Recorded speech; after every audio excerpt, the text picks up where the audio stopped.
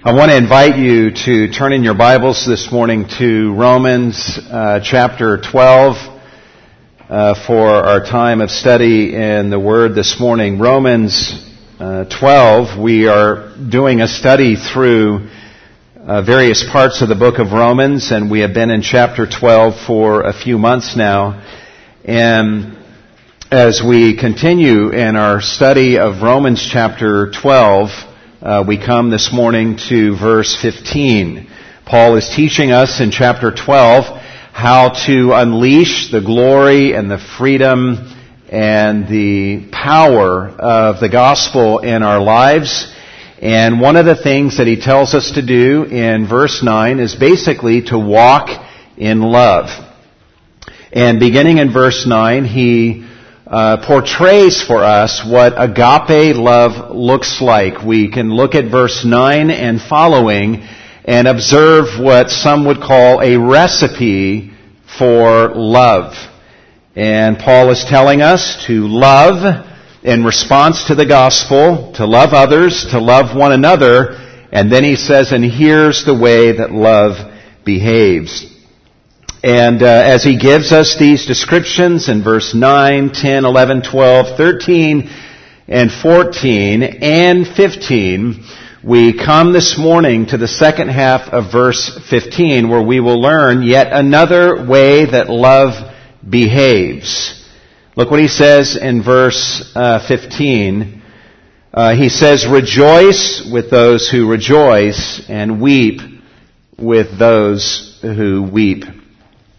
And this morning we'll be focusing all of our attention on those final words of verse 15, weep with those who weep. So if you want to give a title to the message this morning, it would be Grieving with those who grieve. Paul says in verse 9, love, and then among the descriptions of love is verse 15, to rejoice with those who rejoice, and to grieve with those who grieve. Love will express itself in the emotion of grief displayed through weeping in togetherness with others who are weeping.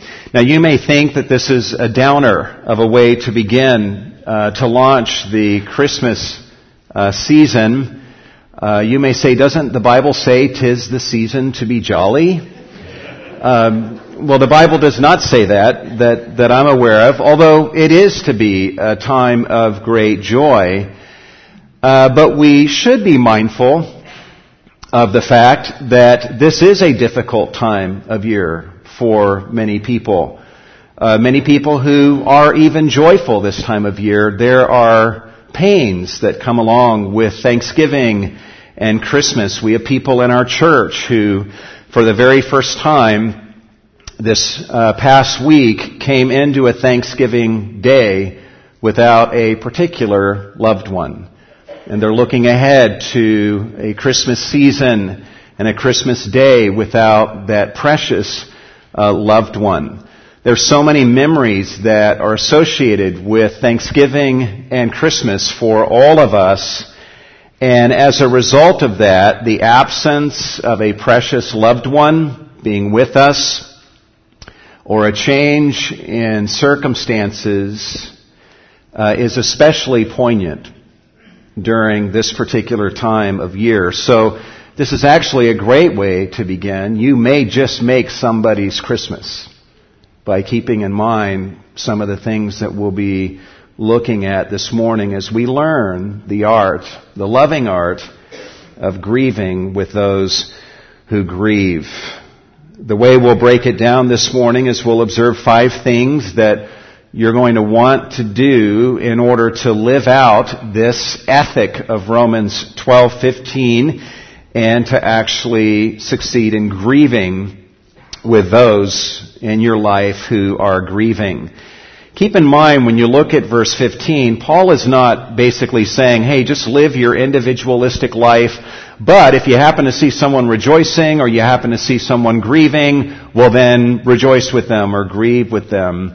No, actually this is a call, as we saw 2 weeks ago, into relationship with people.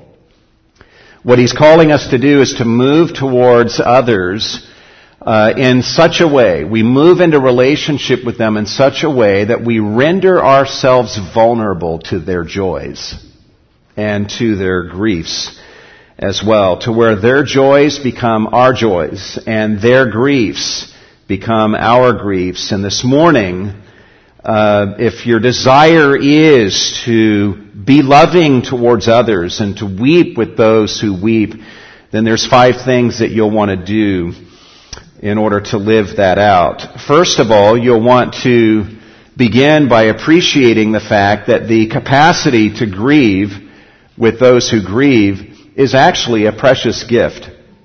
It may not excite you to learn this morning about grieving with those who grieve, but actually, if you look at this rightly, the capacity to grieve with those who grieve is actually a wonderfully precious gift from God. And imagine your life without it. In fact, let me just throw this at you. An inability to grieve with those who grieve is one of the key characteristics of a psychopath. How's that for motivation?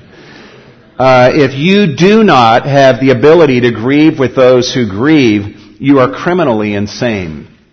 And you may just make headlines one day.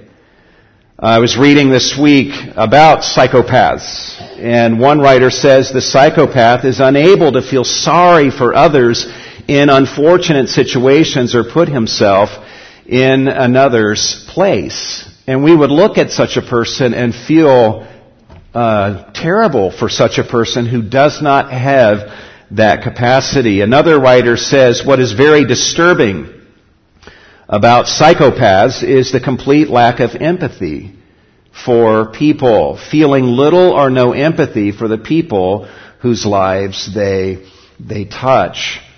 And so we can be grateful that we and most of the people around us, to one degree or another, whether they're saved or unsaved, even the unsaved, by the common grace of God, have some capacity to grieve with those who grieve. And that leads to another observation that helps to illustrate why this ability is a precious gift, and that is that the capacity to grieve with those who grieve protects us from many evils. Imagine what we would do if we had no empathy for other people, especially others in our life. We have all done many things over our lives that we regret. So our personal history is full of many things that we are ashamed of, that have brought hurt to other people. But we would all be able to say that both before coming to know Christ and since coming to know Christ, that there are many really dumb things that we've not done precisely because we knew the grief that it would bring to other people. And the thought of them being grieved by some terrible thing that we did was a grief to us, the mere thought of that. And so we did not dare say what we were thinking or do what we were thinking upon because of the hurt that it would bring to other people. Randy Alcorn, in his book, The Purity Principle, shares how there are times where he finds himself entertaining a lustful thought. And there's various things that he does in such a moment. And one of the things that he says that he will do sometimes is he will imagine that lustful thought being carried out to the fullest extent. All the universe of evil that's inside of that thought. And he imagines himself acting that out, acting upon that lust. And then he imagines the look on his wife's face as he sits down with her to tell her what he has done. He imagines the look on his children's face as he has to face them and disclose to them what he had done. And the mere thought of the grief that would bring to them is something that he has a hard time entertaining, because that would be a personal grief to him to grieve them in that way. In fact, many times when we have thoughtlessly acted, we've spoken or acted out in ways that have brought hurt to other people, once we came face to face with the hurt we caused, we, in that moment, would happily say, had I known the hurt that this would bring, I most certainly would not have done what I have done. I did what I did because I forgot the hurt that this would bring. And so we can be grateful for this capacity that it does protect us from many evils as we give thought to how our words and behavior would impact other people. And I would also say this by way of illustrating why this ability to grieve with those who grieve is a precious gift from God. And that is because a willingness to grieve with those who grieve is a key to friendship, to ministry, to counseling, and to the overall health of the church. You remove this from the life of the church. You remove this from friendship and from ministry, and you have no friendship. You have no ministry. You have no healthy church. Who wants a friend who does not grieve with them when they are grieving? Who wants to receive the ministry of a person who refuses to grieve with them when they grieve? Who wants to be counseled by somebody who does not grieve with them when they grieve? I would encourage you guys that 80% of counseling, and all of us are called by God to be counselors, 80% of counseling a person who is grieving is simply to grieve with them when they grieve. Sometimes we shy away from someone who is reeling with grief because we're thinking, I don't know what to say to them. You know what? The most profound and eloquent thing that you can do to communicate the heart of God to such a person is to come alongside of them and listen and ask questions and just weep with them as they weep. This is a key to friendship, ministry, counseling, and the overall health of the church. 1 Corinthians 12:26, Paul says if one member suffers, all are supposed to suffer with it. And in the absence of that suffering together, you do not have a healthy church. So as we look into this morning, just be encouraged with the thought that whatever this is a precious gift. And though we all have this ability to one degree or another, this, Paul says, is the way love behaves. And so it's an area that we want to grow and become better in. And so we want to live this out. And if you want to live this out, a second thing that you'll want to do is to realize all that you are being called to inside of this instruction to grieve with those who grieve. Paul is calling us into much here. And I began a couple of weeks ago just making a list of all the things that Paul is calling us into. And we only have time this morning to look at some of them, and I am sure that you could add to this list as we look at what it is Paul's calling us into when he says grieve with those who grieve. What he's calling us into is to grieve with a person who is grieving over a sorrow that God has allowed into both of your lives. Maybe you both are going through the same difficulty, the same hardship. And Paul would say you need to grieve together. Maybe you are a mom or a dad and there's some difficulty with your child that brings grief to both of you. Paul would urge you both to grieve together. And you might say, well, obviously we would do that. That goes without saying. No, it doesn't go without saying. It is not automatic that a husband and a wife grieve together. They both may be grieving, but they handle their grief in different ways.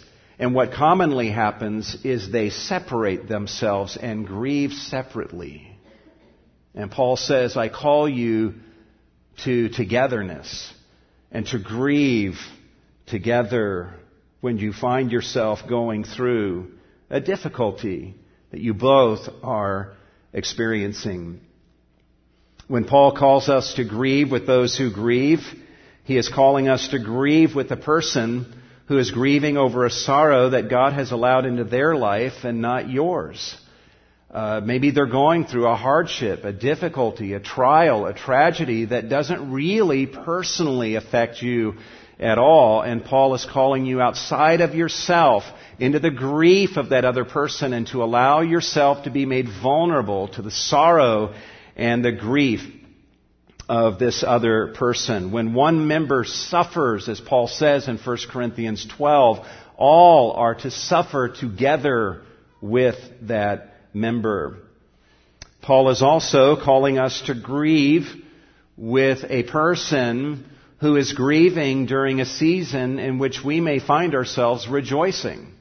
Maybe it's a really great time in your life where there's so much that you are rejoicing about, and you come upon a brother or sister who is reeling with grief. Are you able in such a moment to set aside your joys and to orbit around that brother or sister in their grief and to enter into that grief with them? Also, we would include in this, grieve with the person who's grieving during a season in which you find yourself grieving also. And I know this overlaps with what we've already talked about, but it gives me a chance to say something here that, you may be going through your own set of griefs and you come upon another brother or sister who is grieving, maybe a totally different set of griefs. Are you able to set aside your griefs and sorrows and enter into theirs and orbit around them for a while? Are you able to look out of your griefs and actually see the griefs of other people?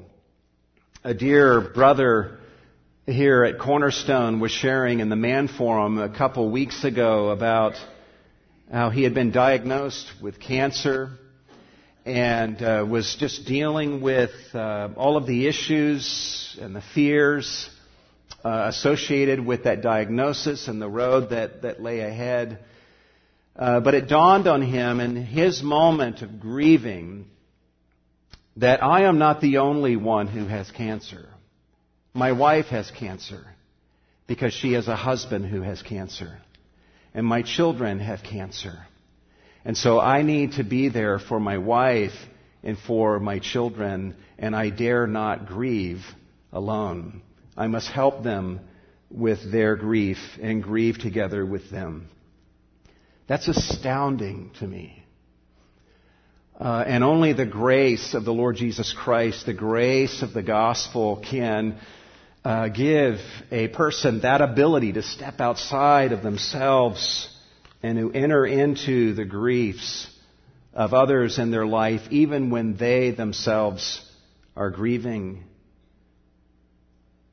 Along these lines, when Paul tells us to grieve with those who grieve, we can observe that Paul is telling us to grieve with a person who's grieving over a sorrow that may not be as great as the sorrows that you yourself are grieving over. In such moments, are you able to just be humble and set aside your greater sorrow and enter into what, in your opinion, may be the lesser sorrow or grief of another person? Or do you respond by saying, whoa, you think that's bad? Let me tell you what I'm going through. When your teenager comes to you with some grief that you, with the benefit of years of experience, you know this is a relatively small grief compared to all that awaits them and compared to the griefs that you yourself have known. Do you belittle or diminish their grief and crowd out their grief with your own? Or can you enter into their lesser grief and grieve with them as they grieve?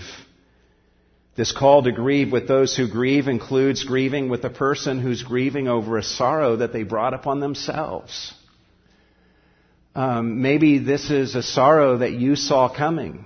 Maybe this is a sorrow that you warned this other person about and said, if you don't change your ways, if you don't choose differently, this is what's going to happen to you. And then sure enough, that's exactly what happened. They made the wrong choices and they brought grief and sorrow upon themselves In such moment, Paul would say, go to where they're at and grieve with them as they grieve, rather than feeling a smug satisfaction and even a rejoicing over the fact that they got what was coming to them. Jesus tells the story of the prodigal son who made wrong choices and took his father's inheritance and went out and wasted it on sinful and wasteful living.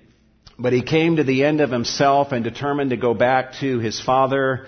And it says in Luke 15:20, and he got up and came to his father. But when he was still a long way off, his father saw him, and literally his bowels churned for him. The father felt something deep within his being, the feeling of compassion and sympathy for his son, rather than standing on the porch and thinking with satisfaction he got what was coming to him. See, the gospel releases us to do this because we know that we live in a fallen, broken world because of the sinful choices that we all made in Adam, right? All that we experience of the brokenness of the world is something that we can theologically say we brought upon ourselves. And all of us within our lives have made many wrong choices that have brought great pain upon ourselves. And yet Jesus Christ entered into that and rescued us from that.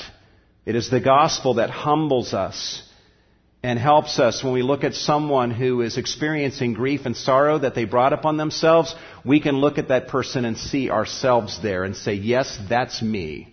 That's me. And Christ did not leave me there, but came to me and rescued me. And I will come to this person with deep compassion and sympathy rather than remaining distant with an I told you so attitude.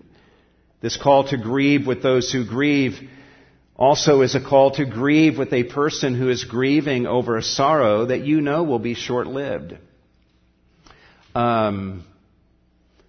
Have you ever confided in someone some grief or sorrow and they responded by saying, well, you'll get over that? Or have you ever said that to somebody? Or you know that, by this time tomorrow, they will have forgotten about this, or it won't be affecting them the way that it does today, or by next week or next month, they're going to get through this. And you know that the grief and the sorrow will be short-lived, and so that's an excuse to not enter into their grief with them. I would just commend to you the example of Jesus in John 11 when he shows up where Mary and Martha and Lazarus were. And Lazarus had been dead for 4 days by the time that Jesus arrived. And Jesus knows that he's going to raise Lazarus from the dead. And look what it says. When Jesus therefore saw her, Mary, weeping, and the Jews who came with her also weeping, he was deeply moved in spirit and was troubled, and said, where have you laid him? And they said to him, Lord, come and see. And Jesus wept. That's astounding to me, that Jesus would linger in the moment and weep with those who were weeping, even though he knew in 10 minutes they're all going to be having a party. He could have, we probably wouldn't have thought otherwise, if he just remained calm and passive and happy and smiling, saying, you guys have no idea what's about to happen, and he never entered with them into their grief. But no, he stays in the moment. And he gives them a precious gift. Not only will he give them the gift of a resurrected Lazarus, but he gives them the memory of him weeping with them before he was raised. So, Paul says, grieve with those who grieve. Be like Jesus and grieve with people who are grieving over sorrows that you know will be short-lived, even in light of eternity. Life is but a second compared to eternity. Someone comes to you with some grief or sorrow, do you say, this is just a second compared to eternity? Or do you enter into that grief or sorrow with them, though you know in comparison to eternity that it will be short-lived? This call to grieve with those who grieve, you ready for this? includes grieving with the person who is grieving over hurts you caused them. Perhaps there are people in your life who are grieving because of you. They are grieving because of things that you have said and choices you have made and things that you have done that have brought them pain. And they're grieving as a result of hurts that you have caused them. Paul would say, go to them and grieve with them as they grieve. Join them in their grief as they grieve over the hurts that you have caused them. Rather than being afraid to look at that, being afraid to go there, or spending your time thinking about the hurts that they've caused you, rather than being open to looking at the hurts that you have caused them. A number of months ago, or a couple years ago, we learned something about the nature of true apologies. Susanna Meadows of Newsweek magazine made a statement in an article that has stuck with me to this day. She said, apologies are moral events that have real power to heal. When we sin and wound other people, we should not view an apology as some necessary evil that, well, it's just, I got to go do it because it's what I'm supposed to do. No, seize upon such moments. If you failed miserably and you brought hurt to other people, realize that you have the power by the grace of God to bring about a moral event that has tremendous power to heal. And what all is embodied in a true apology? Well, confessing your sin forthrightly, making a big deal out of your sin and your sin alone. Don't make light of your sin. To make light of your sin is to make light of what Jesus died for. And you don't want to do that. It involves taking full responsibility for your sin, lifting it off the shoulders of those around you and putting that responsibility on yourself. A true apology involves rescuing other people from responsibility for your sins and taking that upon yourself. But also embodied in a true apology is grieving with the person you hurt. Being interested in the hurt that you have caused and desiring to enter into that hurt and to own that hurt and to grieve with them with the hope that the tears that have formed in their heart fall from your eyes. Tremendous healing comes from that. And then asking them for forgiveness, putting yourself at their mercy, giving them the power to choose to forgive or not to forgive, to bow before them as it were, and to give them the freedom and the power to extend their hand to forgive or not. These are the things that are embodied in true repentance, a truly heartfelt apology. I think all of us have been apologized to by people before who say, I'm sorry for what I did. I'm sorry for what I said. I had a bad day. And I was wrong. And they're not the least bit interested in the hurt they caused. They don't even want to go there.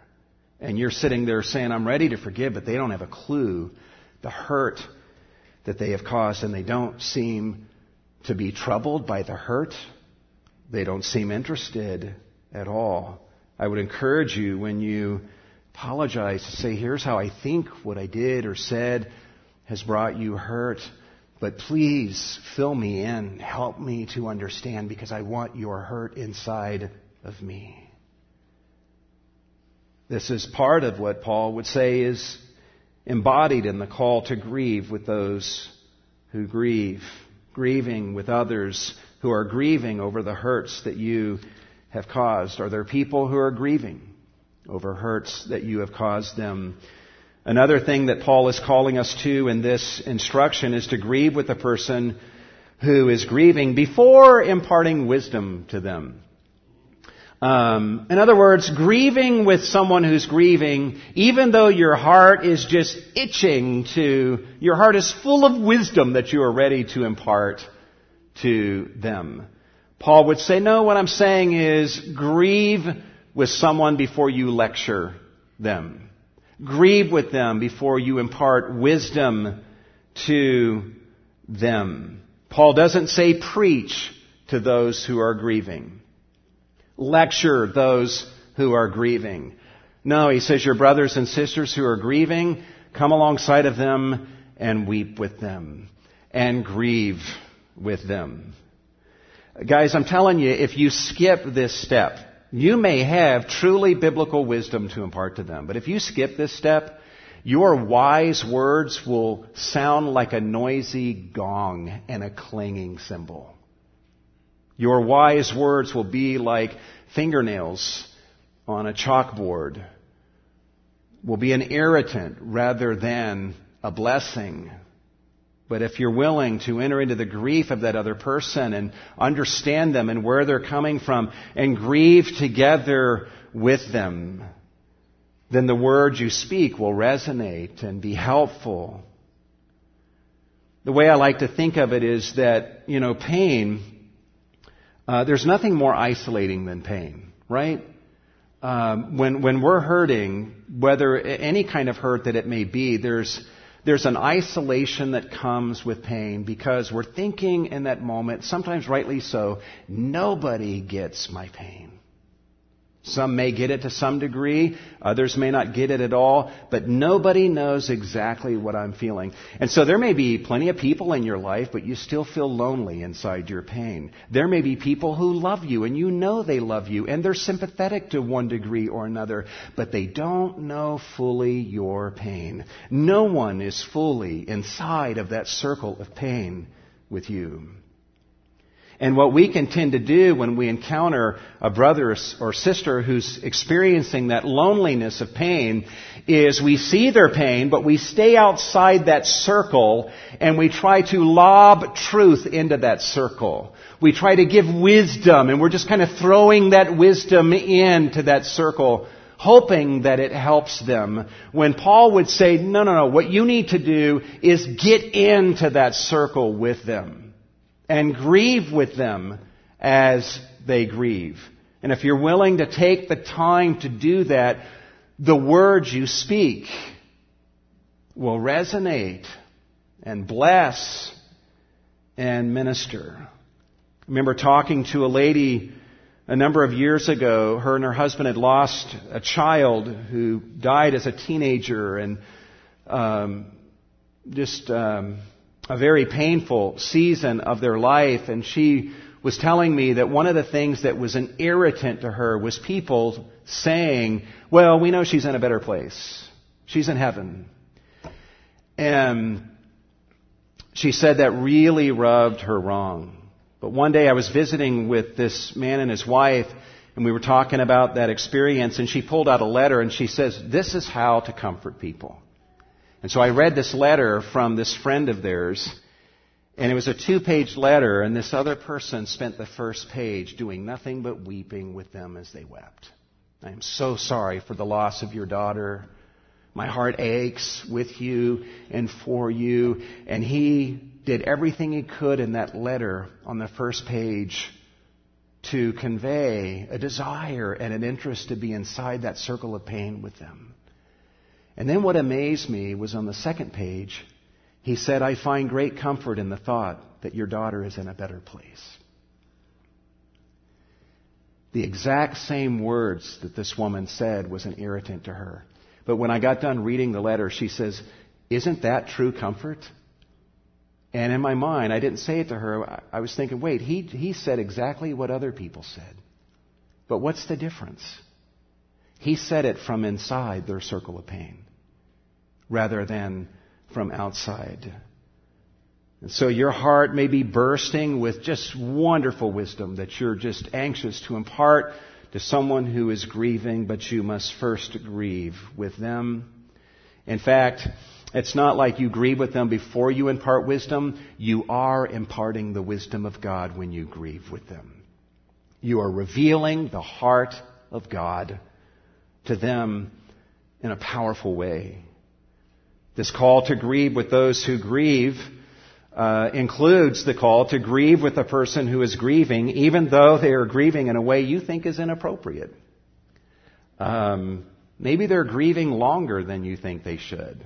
Come on. It's been a week. Get over it. It's been a month. Especially when someone's grieving over a hurt you've caused them.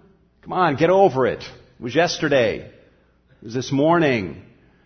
Or maybe they're grieving with greater intensity than you think is appropriate. Maybe they're responding to a hurt that you've caused them, and you're thinking, well, my hurt on a scale of 1 to 10 is a 2, and they're grieving to the degree of an 8. And you may just judge them for that. Rather than stopping to ask, maybe the hurt I caused them is connected to other hurts.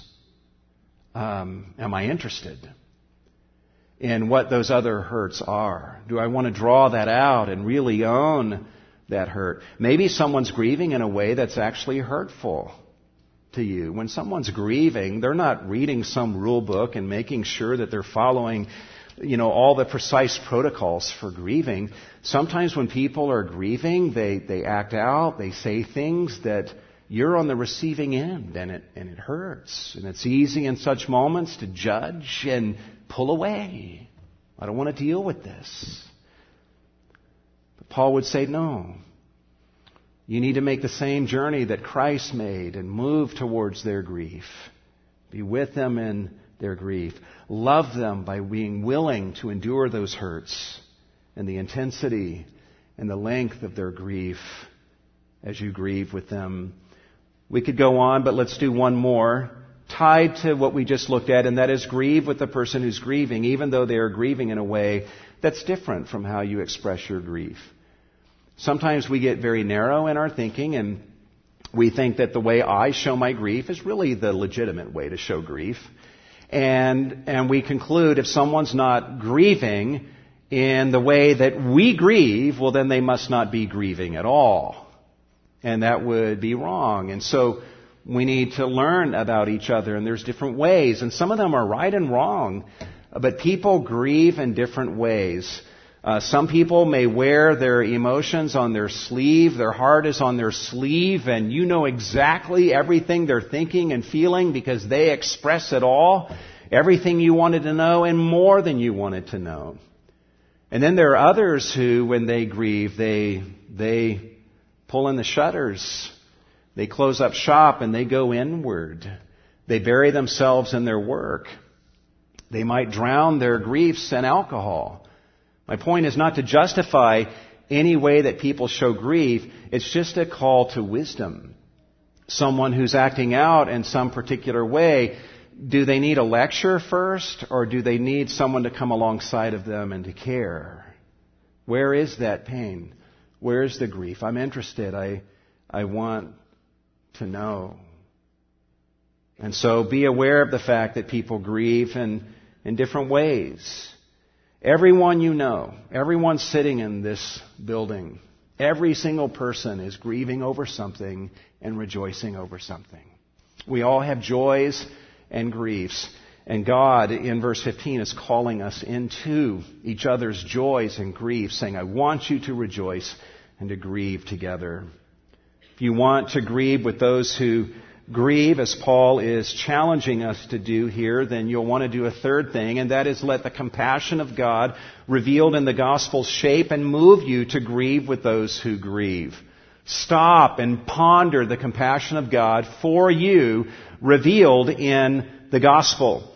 Paul would say, there's a reason I waited until this point of the letter to tell you to grieve with those who grieve, because I've just given you an amazing picture of a God who has great compassion for sinners in their sin and in their sorrow and in their grief. After giving us gospel truth for the first 11 chapters, Paul says, therefore, verse 1 of Romans 12, I urge you, brethren, by the mercies of God. And this word mercies is the word that speaks of tender pity. It's one of the words for compassion. God did not just send His Son into the world to die so that you might have your sins forgiven and be saved. God did that because He was moved from within to do so by deep compassion. God felt something within His person as He saw you and me in our plight of sin, in our pathetic condition. with the bondage and the sin that we brought upon ourselves, and God was moved to act on our behalf rather than moving away from us in our brokenness. The gospel ought to make us radically empathetic people. The compassion of God ought to make us a radically empathetic people. That's why Paul, at the end of Romans 8, after celebrating these incredible gospel realities, he says in chapter 9, verse 1 and following, he says, I'm telling you the truth, I'm not lying. My conscience testifies with me in the Holy Spirit that I have great sorrow and unceasing grief in my heart, as he felt the plight of non-believing Jews. The gospel radically changes us, if we allow it to do so, into a radically feeling and empathetic people.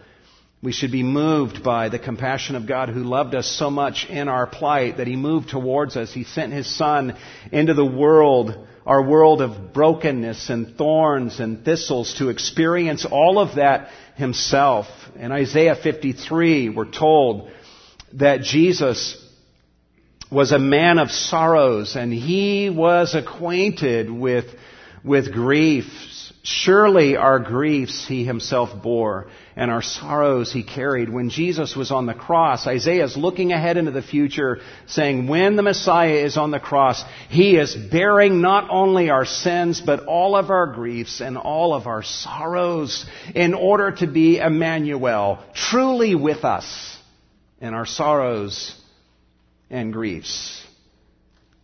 You know what that means? It means that Jesus didn't stay outside our circle of pain and try to throw in salvation. No, he entered our circle of pain. Every sorrow, every grief we've ever known, Christ put that upon himself, because he says, I want to be that one who loves you from the inside of your circle of pain. In the gospel, we learn that we have the ultimate empathetic friend. Whether others empathize or not, we have one in God.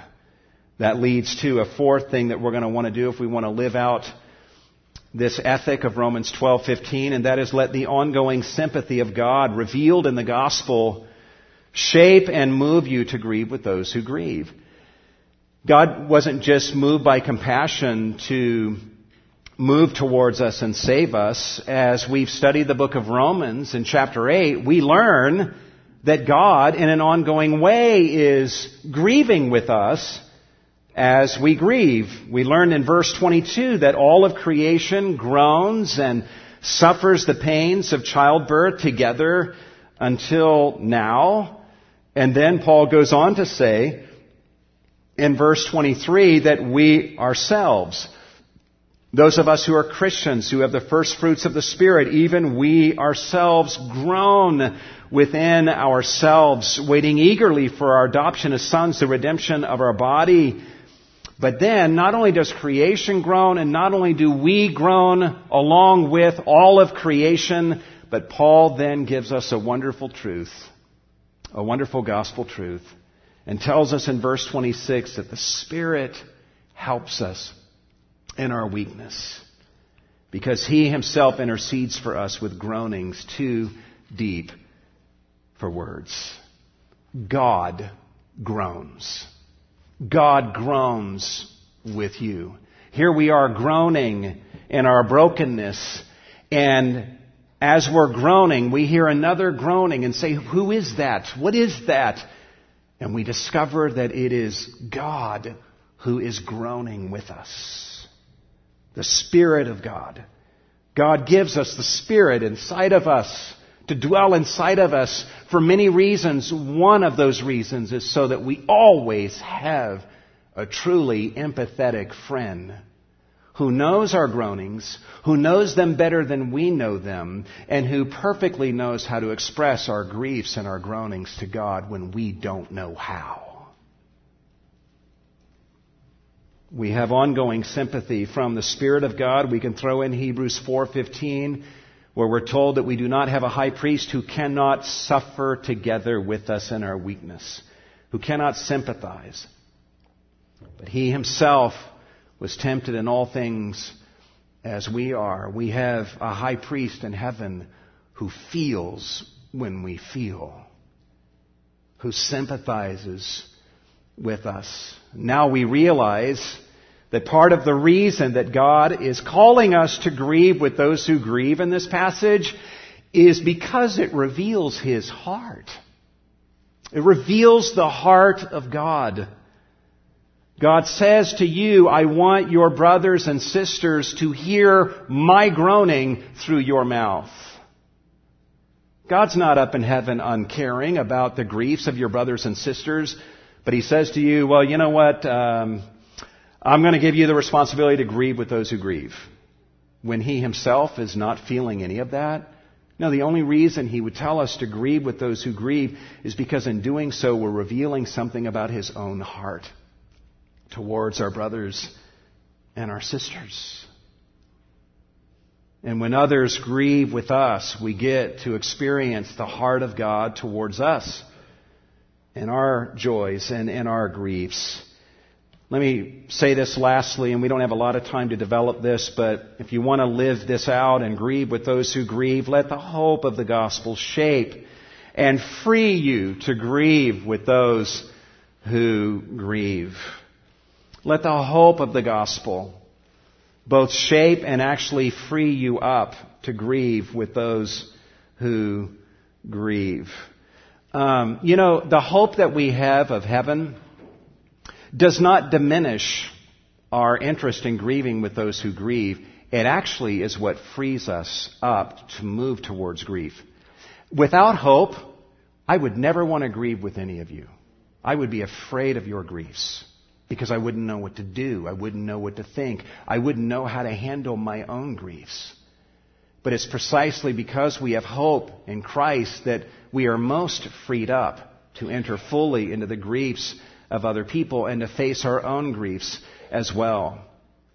You can jot this down. Hope in Christ tells us that there is always a joy inside of every grief.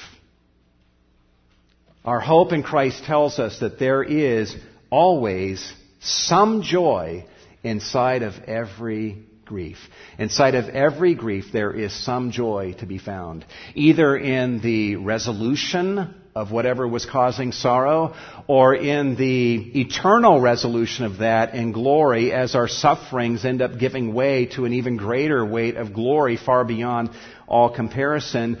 Or even, is this not true in your life, that the griefs that you come to know in this life actually, whether they get resolved in this life or not, drive you into some deep and joyful appreciation of some spiritual reality or truth that you would have never come to appreciate or rejoice in apart from that grief? I've watched many of our brothers and sisters here at Cornerstone in circumstances they would never wish upon their worst enemy, in times of heartrending grief and sorrow. And in such moments, they are driven into a deep appreciation and rejoicing of realities in Christ that they would have never come to know and rejoice in apart from their grief. We know from the cross. The cross is the greatest grief imaginable, and yet incredible joy comes forth from the cross. We learn in Romans 5 that we can exult in our tribulations, knowing that our tribulations produce perseverance, and perseverance proven character, and proven character hope. And hope does not make ashamed, because the love of God is spread abroad in our hearts. We know that about our own tribulations and the tribulations of one another. We know in Romans 8:28 that God causes everything to work together for the good of those who love Him. It is the certain knowledge of these things that there is joy to be found inside of every hope that gives us the freedom to move towards one another's griefs and to freely grieve with them. And you know part of why we move towards one another's griefs? It's a holy greed for whatever joy there is that will be found inside of that grief. When we grieve with a sister as she grieves, we thereby guarantee that her joy, when it comes, will be ours too. So much happens when we grieve and when we join others in their grief. One of the things I've noticed in my own life and just in interactions with people in this church body is that none of us, even our own griefs, we never finish grieving. We may lose a loved one and we grieve, and then we stop crying every day like we once did, but we're not done grieving. I've seen people in this church when walking into a funeral service of someone that they did not know all that well, and they're already crying as they walk in. I remember one lady doing that, and I said, "Are you okay?" And she said, I didn't even know this person real well, but I'm grieving over the loss of my husband from 7 years ago. She came to that funeral because she wanted to grieve the loss of this person along with others, but she found herself finishing her own grief. She got to continue grieving the loss of her husband. When I grieve with you, when you grieve with me, we're not just entering into one another's griefs, we're actually completing or going further in our own grievings as well. When we think of it this way also, we realize that when we go through hardships and God takes us deep into grief ourselves, He's always doing something in us, and one of the things He's doing in us is He is deepening our ability and capacity to grieve with others as they grieve. Opening our eyes to the wounds and the griefs of others. Paul is calling us into something that is rich and deep. This is the essence of community. We get to practice this in our relationships with one another in the church. We get to practice this in our relationships with one another in our care groups and in our families, in our marriages, towards our children, towards our parents, and thereby display the heart of God. Let's bow our heads together. If you're here today and you've never come to the Lord Jesus Christ and cried out to Him for salvation, you need to understand that you need to do that. You're not just saved and on your way to heaven because you were born into that or because you have come to church today. A transaction needs to occur where you understand your need of forgiveness and salvation through Jesus, and you look to Him and cry out to Him to save you. That needs to happen. If it's not happened, I pray that you would even be moved by such a loving Savior we've seen displayed this morning. Other religions give us a picture of a detached God whose arms are folded and seated peacefully, detached from the agonies of this world. And Christianity comes to you and says, look, here's the one who wants to be your Savior, and it's the one who is dying upon a pole, his limbs wrenched and his brow beaten, plunged into God-forsaken darkness. For you, He came into your brokenness because He wanted to be your Savior.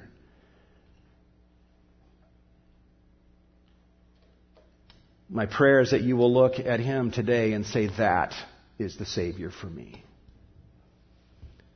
Lord, You are a good and a gracious God. We're moved by Your kindness to us. We as Christians are of all people to be most empathetic because of the empathy and the compassion that we have been shown in Christ.